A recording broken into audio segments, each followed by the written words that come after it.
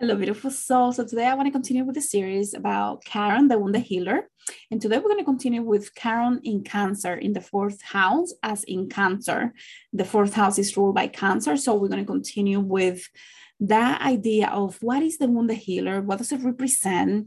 We have done the introduction to the video series. So you will want to see the introduction if you need to see that about what is the wounded healer? Where does it come from? What does it represent?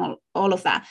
Today, I want to focus solely on Chiron in Cancer. So the fourth house here is rules the home and stability family, right? So when you think about family, generational ancestors, stability of what it means to have a foundation, also thinking about the bigger, deeper wounds here with abandonment issues and rejection issues, because when you think about the wounds that come with having a stable home and family, a lot of the time it's going to be associated with the wounded healer that is dealing with abandonment issues and rejection issues for many, many lifetimes, not just this one.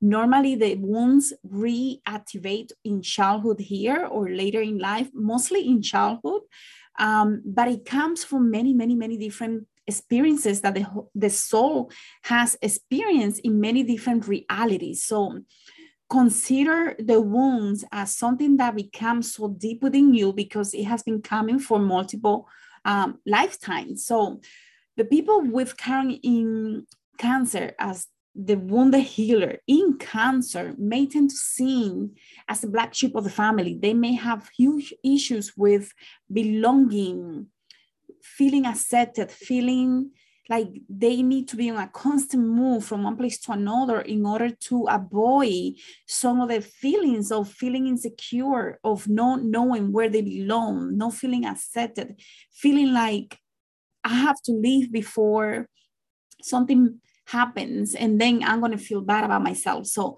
they tend to move from one place to another or move on in relationships or stay too long in relationships because they either have attachment issues where they stay in relationships that they know they shouldn't stay, or they stay too long because they're afraid of moving on. So when you consider these situations, whether it relates to family or romantic relationships or friendships, where someone may stay in a friendship just because they are afraid that they're not going to have another friend.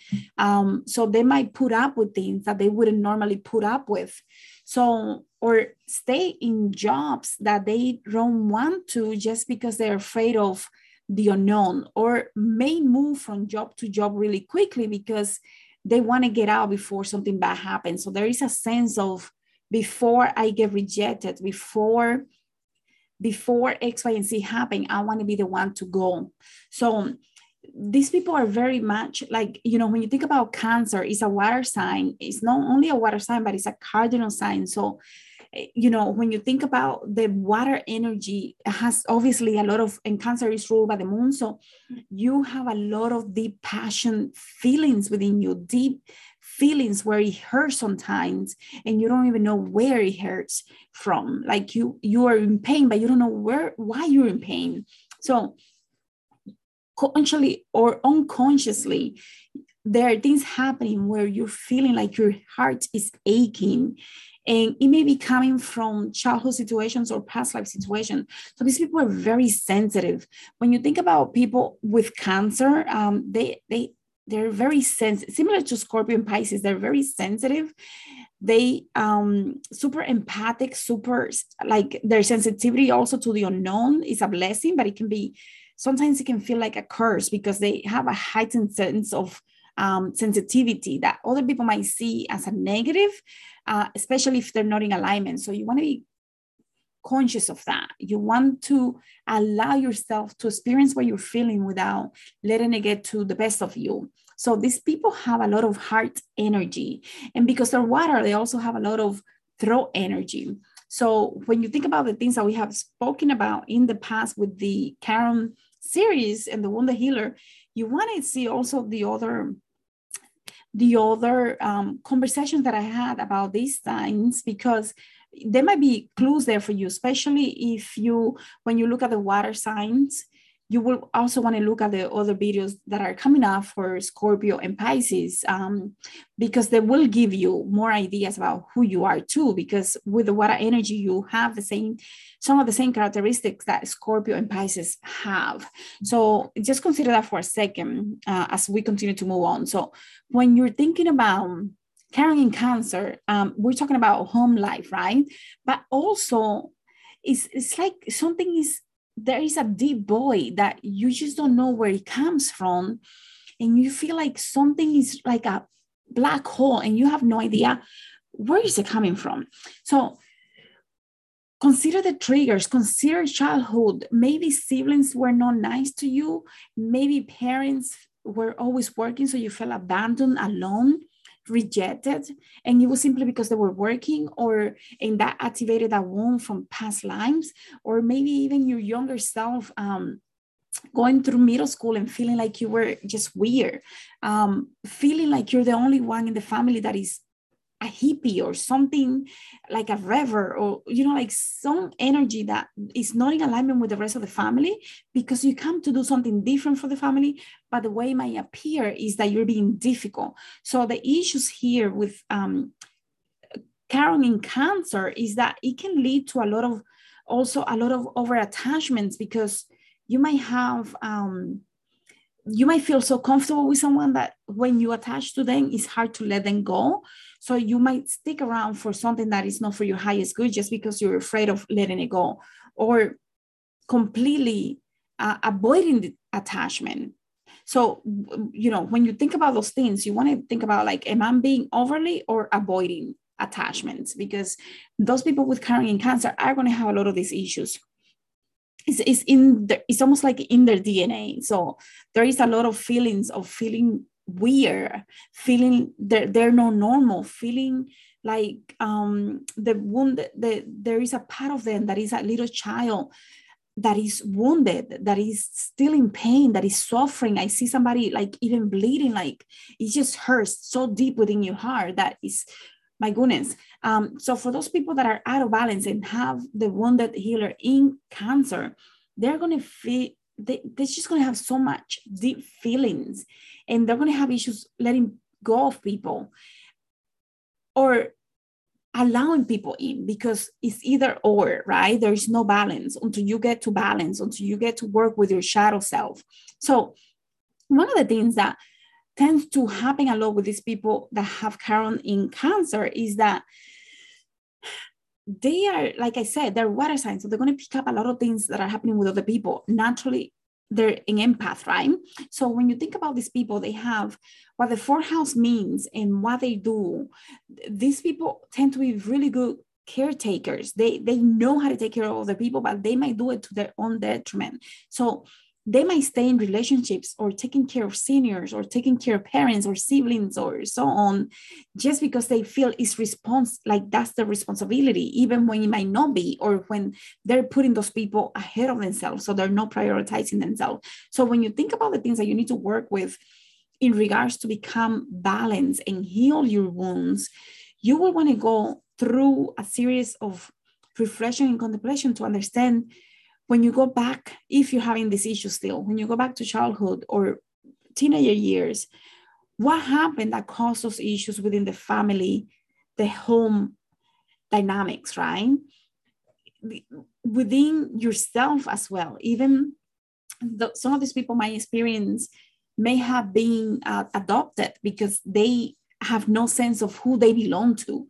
So, or they might be being raised by grandparents or aunts, uncles that they don't feel the connection to, because they're still longing for mom and dad. So you want to consider those things. So when you're trying to work on these things and heal so that you can help others, what you're going to realize also too is that everything that you have experienced is going to lead you to become this beautiful, powerful healer.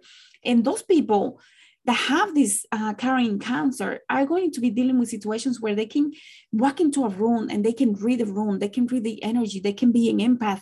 They have superpowers in regards to manifesting places and things. So they might be really good with financial situations that allows them to manifest really fast big things that other people might not be able to do. So helping people, whether it is with finding homes, places, businesses, manifesting what they want, working through the shadow self. Because carrying cancer, one of the stories is that Hercules had the 12 penance, and the 12 penance, each one was one thing that he had to overcome in order to get to the big goal, to do right by what he did wrong, because Hera did something to him, and Zeus had a lover.